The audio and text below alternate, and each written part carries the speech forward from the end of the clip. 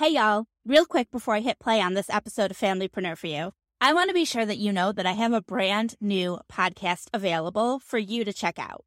It's called Just Marketing, and you can find it on this podcast platform.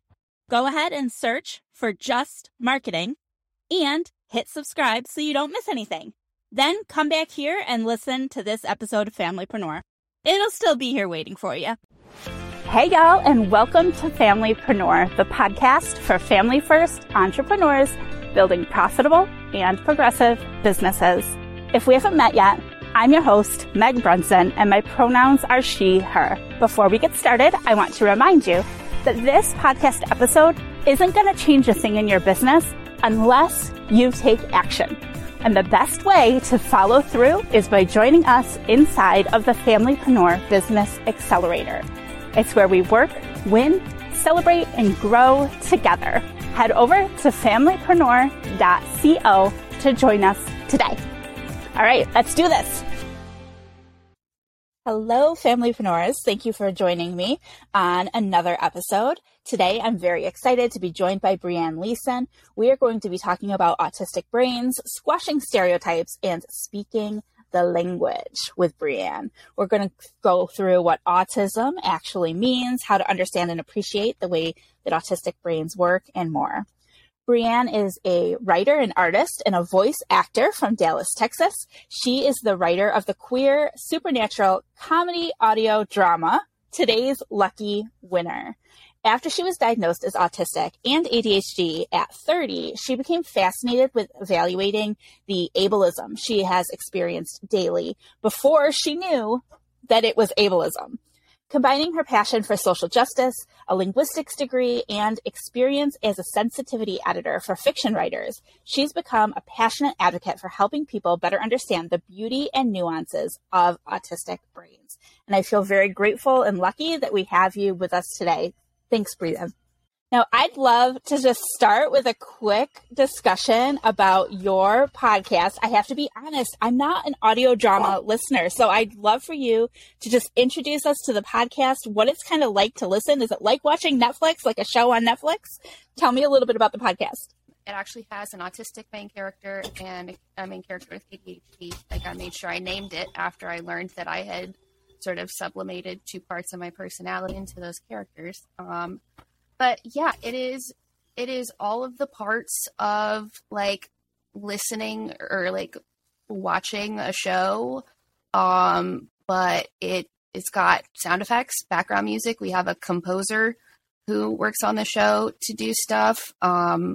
We have a full cast of voice actors. It's comedy. It's got vampires and shape-shifting demons and lots of spoofs of different TV shows. And I voice a Grim Reaper on the show as one of the main characters I voice, but it's lots of fun. And it's geared for adults, correct? Very much for adults, yes, very much. Like not family friendly. I earned that explicit tag. Just like we have a lot of parents listening, so just to make sure, because I instantly think, oh, my kids would love that. Yes. But possibly give it a listen first. Before. Yeah. For sure.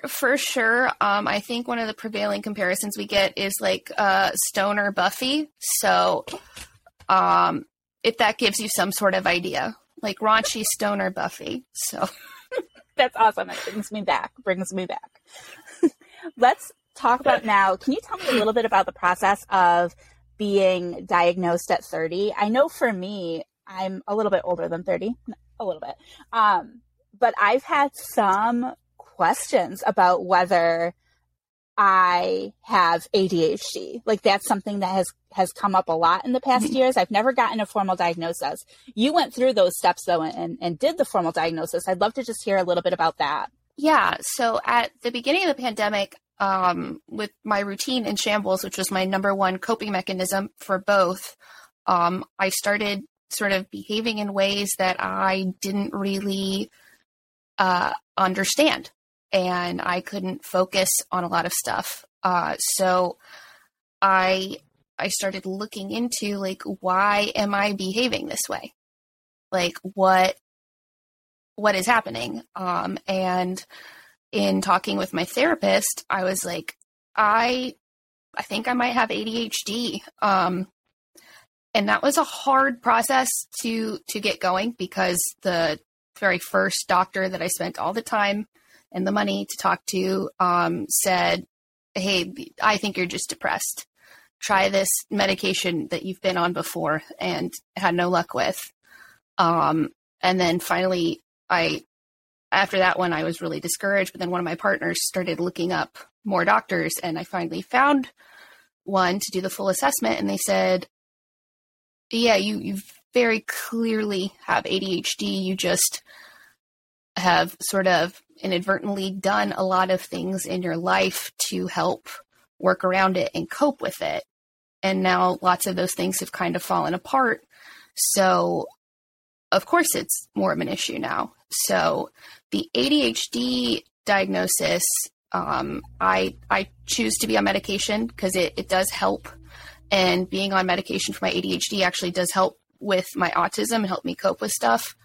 But I got an official diagnosis for that just because I wanted access to be able to get those medical resources. But even after the ADHD diagnosis, there are some parts of how I was behaving that just hadn't been answered. So I researched more, and that led me to finding some things that made me go, oh, I think I might be autistic.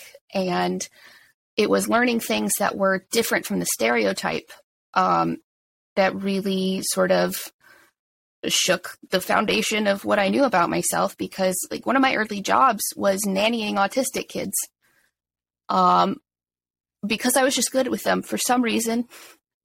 And I thought autism looked one specific way. So it was really learning that autistic people are as diverse as allistic people, which just means not autistic people, that really started that process. And I chose to get an official diagnosis for autism, and there are a lot of hurdles to that. And there are a lot of reasons someone might not want an official diagnosis on their medical records. So I think for anyone who is questioning the autism part of that, do evaluate whether or not an official diagnosis is really something that A, you need, and B, is safe for you to get. That makes sense. I appreciate that breakdown. And it's good things to think about as you're going through that process of figuring out whether that's something you want to pursue. Mm-hmm. Now, what are some of we talked about, you mentioned stereotypes, and I know I was raised with a lot of stereotypes that have since there have been holes poked in it. So can we talk about some of the stereotypes that we have, those common assumptions, and then some of the dispelling of that, what the reality is? Yeah.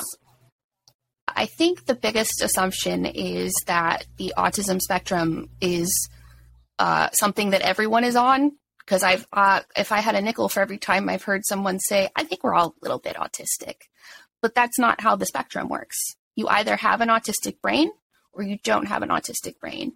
And the spectrum actually refers to all of our autistic traits. It's more of like a little pie circle chart. And for each of our traits, it shows which end of the spectrum of that trait that we kind of fall on, whether it's repetitive behaviors or social differences or communication differences or routines and rituals. We all have our own mix of that to different degrees, and that's the spectrum. And very much in research and diagnosis of autism, it is centered around a cishet white child who is assumed to be male. And that is deeply problematic because that is one view of what autism might look like in specific presentations. And it ignores anyone who isn't white, who isn't cis, who isn't male. And autistic people are 6 times more likely to be transgender too. So we're 70% of us are under the LGBTQIA umbrella. So there are a large number of us who are not those cishet white boys who later in life go, oh, I was missed because the actual tests they use to determine whether or not you're autistic didn't account for anyone like me. So I think people have an assumption that you are either autistic and carry an intellectual disability as well, which is the truth for a lot of people. But I think a lot of people assume that it must come with an intellectual disability. And that's the people who generally get labeled as severely autistic, which is, it's not a thing. Like, I am just as autistic as someone's, cousin who also has an intellectual disability. It's just, they also have an intellectual disability. So if you don't fall into that category, or you don't fall into the Rain Man, Love on the Spectrum stereotype sort of thing, where I'm great at counting cards or something, like, I suck at math. Like, if you fall anywhere between those, I think you kind of get ignored, and a lot of people assume you must not really be autistic. In your research, have you found that it's getting better for our children, for children currently, than it was for people like you and I who are in our 30s? As I know, the medical community, clearly, we can talk about that too, clearly has some issues with the way that they approach autism and other diagnoses even. But is it getting better? Is it easier for those non-cis boys, white boys, to get diagnoses now, or is that still a challenge for our children? I think it's not nearly the challenge it was, simply because people are recognizing there are gaps. There's actually research now looking at, like, hey, lots of this diagnostic criteria is also very Eurocentric. So some countries, it's rude to make eye contact, and differences in eye contact are on the diagnostic criteria here. So how would that look for someone who's from a different culture? So I think it's also broadening to say, like, our diagnostic criteria is a very narrow view. And I think it is more recognized in children. It's definitely not where it needs to be. Like, it's not, but the reason a lot of the hate groups call it an autism epidemic and say that it's getting worse and thinking more people are becoming autistic is simply because more people who are autistic anyway are getting diagnosed. It's not that there are more of us, it's that more of us are getting recognized. So that's why autism consistently looks like there are more and more autistic people. Well, we've always been here. You're just recognizing more of us now. I can't even... The fact that there are hate groups, that even is shocking to me. But once you said that, and once you broke it down, like, I recall hearing things like that from people who use autism, like, to fuel how they feel about vaccines and other things. Yeah, and like, I'll go ahead and say it. Autism Speaks looks like a charity to the outsider, but they have a few autistic people they have hired since they've been critiqued about not having autistic people on the board. But their main goal is to find the gene for autism and to be able to, like, test for autism in utero, which is, they want eugenics, quite frankly, and they want to find a cure for us when it's labeled as a disorder, but it's not. It's just a type of person. And we have a harder time in certain environments, but we've always existed. And Autism Speaks had a commercial that compared us to cancer, said we would ruin marriages, said that autism would steal your child, and just made it look like we're a burden. And most of their money goes to either making sure we don't exist anymore, or a therapy that basically, it's a therapy from the person who invented conversion therapy for gay people, to make us act like we're neurotypical.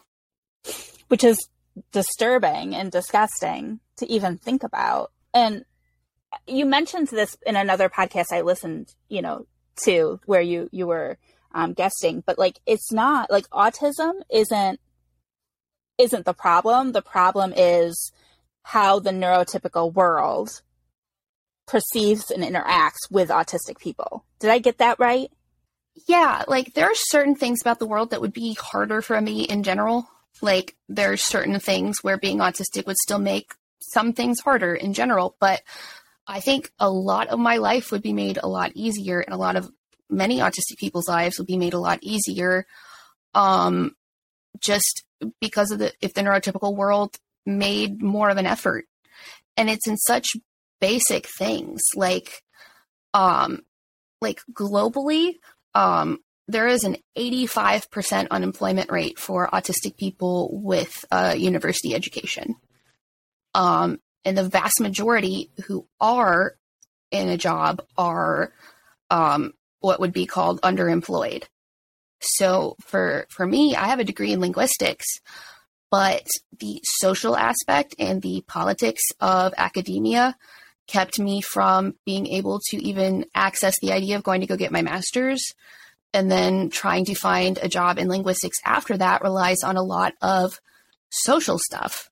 Like you had to be in good with someone who is a professor to get this TA job, and you had to do this. So for me, after college, I ended up making more using my autistic special interest of comics, working at a comic book store. And my degree, I don't even know where it is, but the reality is that our social differences and the fact that people won't meet us in the middle, that is possibly one of the hardest parts, because it affects everything in your life. Many of our listeners are entrepreneurs. Some host podcasts like I'm doing, like this one.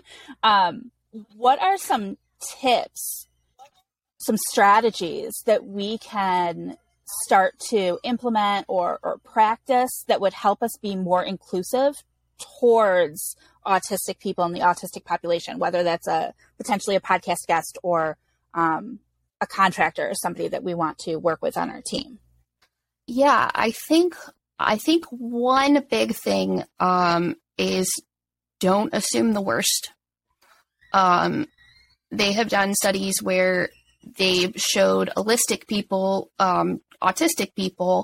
and before even speaking to us, the people decided they didn't like us. And a lot of that is based on this sort of structure of ableism that autistic people tend to quickly filter things through stereotypes and social constructs they know. And a lot of our behavior just puts up red flags. And rather than taking a second to say, hey, is this really a red flag that this isn't a good person? Or am I looking at characteristics of a disabled person and making a snap judgment? And that's called a thin slice judgment. So that goes into communication too. So I'm quite literal. I'm actively, manually choosing each word I say.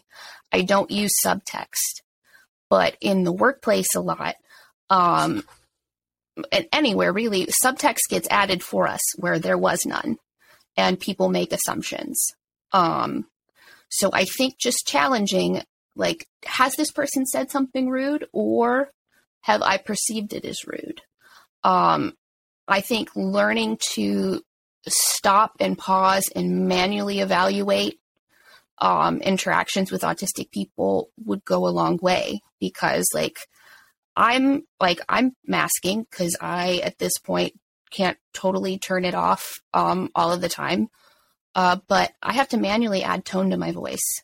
I have to tell myself to make certain facial expressions that are deemed appropriate. For some autistic people, eye contact is painful. For me, it's uncomfortable because it feels like someone seeing me naked. I think that's the closest comparison. I don't like it. But we have to force ourselves to do this stuff during work stuff. And masking is directly linked to our high rate of self-harm. Self-harm is our second leading cause of death. And if more people went a longer way to just understand how we communicate and not make snap judgments and not assume what we mean by our face, I think that would go a long way just to be understood. Sticking with plans, like changing plans last second, is super disruptive to a lot of autistic people. I think being comfortable with having someone ask you questions. I don't know how many workplaces I've been in where I have asked a question after I've been given a task, and I've been met with hostility because they've assumed like I'm challenging them, or that I'm saying the thing they're asking me to do is wrong. But I need the full context of something. I need to know why I'm doing it so I can figure out the details in my head, because my brain will not filter out, well, this is the one way I'm going to do it. I'm thinking of all these variables unintentionally, and asking questions is how I'm making sure I'm doing it the right way. And I think one thing that some people might find pretty controversial, but I think would help a lot of autistic people, is if you're looking to hire someone for something, consider sending your interview questions ahead of time. Because even questions, it takes me longer to process what's actually being asked. Because when autistic people ask questions, I think autistic people will be quite surprised how often they're not actually asking the thing they're asking. And I don't know how many times someone said, oh, I wasn't really asking you that. I was asking you this. So being able to look at questions ahead of time and being able to say, oh, I think this is what this person's asking, gives the time to process and come up with a genuine answer. It's not that autistic people don't know or have to make something up. We process things differently. And verbal communication differences are one of the spectrum traits. So it's an immense help. I can't speak for every autistic person, but I know I communicate much better over email. Like phone calls, I full body reject because I can't see the person's face. And I have to manually look to say, oh, they're making this face. They could be feeling this way. I don't have all the data I need to really understand the conversation well. And written communication helps give me more time to process and edit and ask questions. And really, those are the cursory things. I think just not assuming the worst and learning our communication. And also, someone doesn't have to disclose to you that they're autistic for you to recognize those traits and realize, okay, maybe this person needs this sort of communication. Because I think when you learn to recognize those traits, you're going to start recognizing just how many people you meet every day who have them. And I think it just makes us much more compassionate people to recognize, like, oh, this person would be better served if I did this. Right. So people don't need to have a label. You don't need to have justification to be kind and patient and open-minded. Now, I do have a quick question. And I apologize. Yeah. There's a little lag. Before we continue, I just want to get some clarification. You're saying holistic. Is that a word? Allistic. ALLISTIC. Okay. And can you define that for me so that I can make sure I'm understanding it correctly? Allistic just means not autistic. So someone with ADHD would be neurodivergent, but they would be allistic, meaning they're not autistic. Hearing that response to like what we can do, if you're watching the video, you probably caught a face of mine because I'm like, oh, I should have, as a podcaster, providing questions ahead of time would have been a way that I could have helped you better prepare. And not just you, but all guests, right? Like that's one way that a podcaster could potentially make an interview easier. Yeah. And like for me, I'm very fortunate that my communication set, verbal communication was not always the easiest for me. One of the reasons I kind of was led to autism, was learning about hyperlexia. So it just means I started reading far too early and had a fascination with words and stuff. but I got better at verbal communication. And I also got a linguistics degree, which made it easier for me. But for a lot of autistic people, it is very much challenge. And like, I have to manually go in my brain and try to choose the exact word I want when most people say, oh, well, I'm getting the basic idea across. So getting things ahead of time. And I know a lot of people are like, oh, but I want a natural conversation. Natural conversation is different for autistic people. It just is. And there's nothing unnatural because we naturally script conversations. So if I know I'm about to have to go do something, in the background, like a program running in the background, my brain starts going, so if I go here, I say this. And if they say this, I say that. But if they say this, I'm going to change to this response. So I have a flow chart of scripts for everything that I do on a regular basis. And that is part of masking, but it's part of how we manage to communicate. So giving questions ahead of time isn't going to make a conversation any more or less natural. We're prepared. And just in case, I'm familiar with the term masking, but just in case people aren't, that's trying to fit in, right? So masking gets used for by a lot of neurodivergent group, like people under the neurodivergent umbrella. But I think there should be a really big distinction because it originated as autistic masking. And autistic masking is hiding our autistic traits, including like stims and stuff, to a degree where there's a recent study that said intense masking, and I forget the metric they used, but can take 14 years off of our life.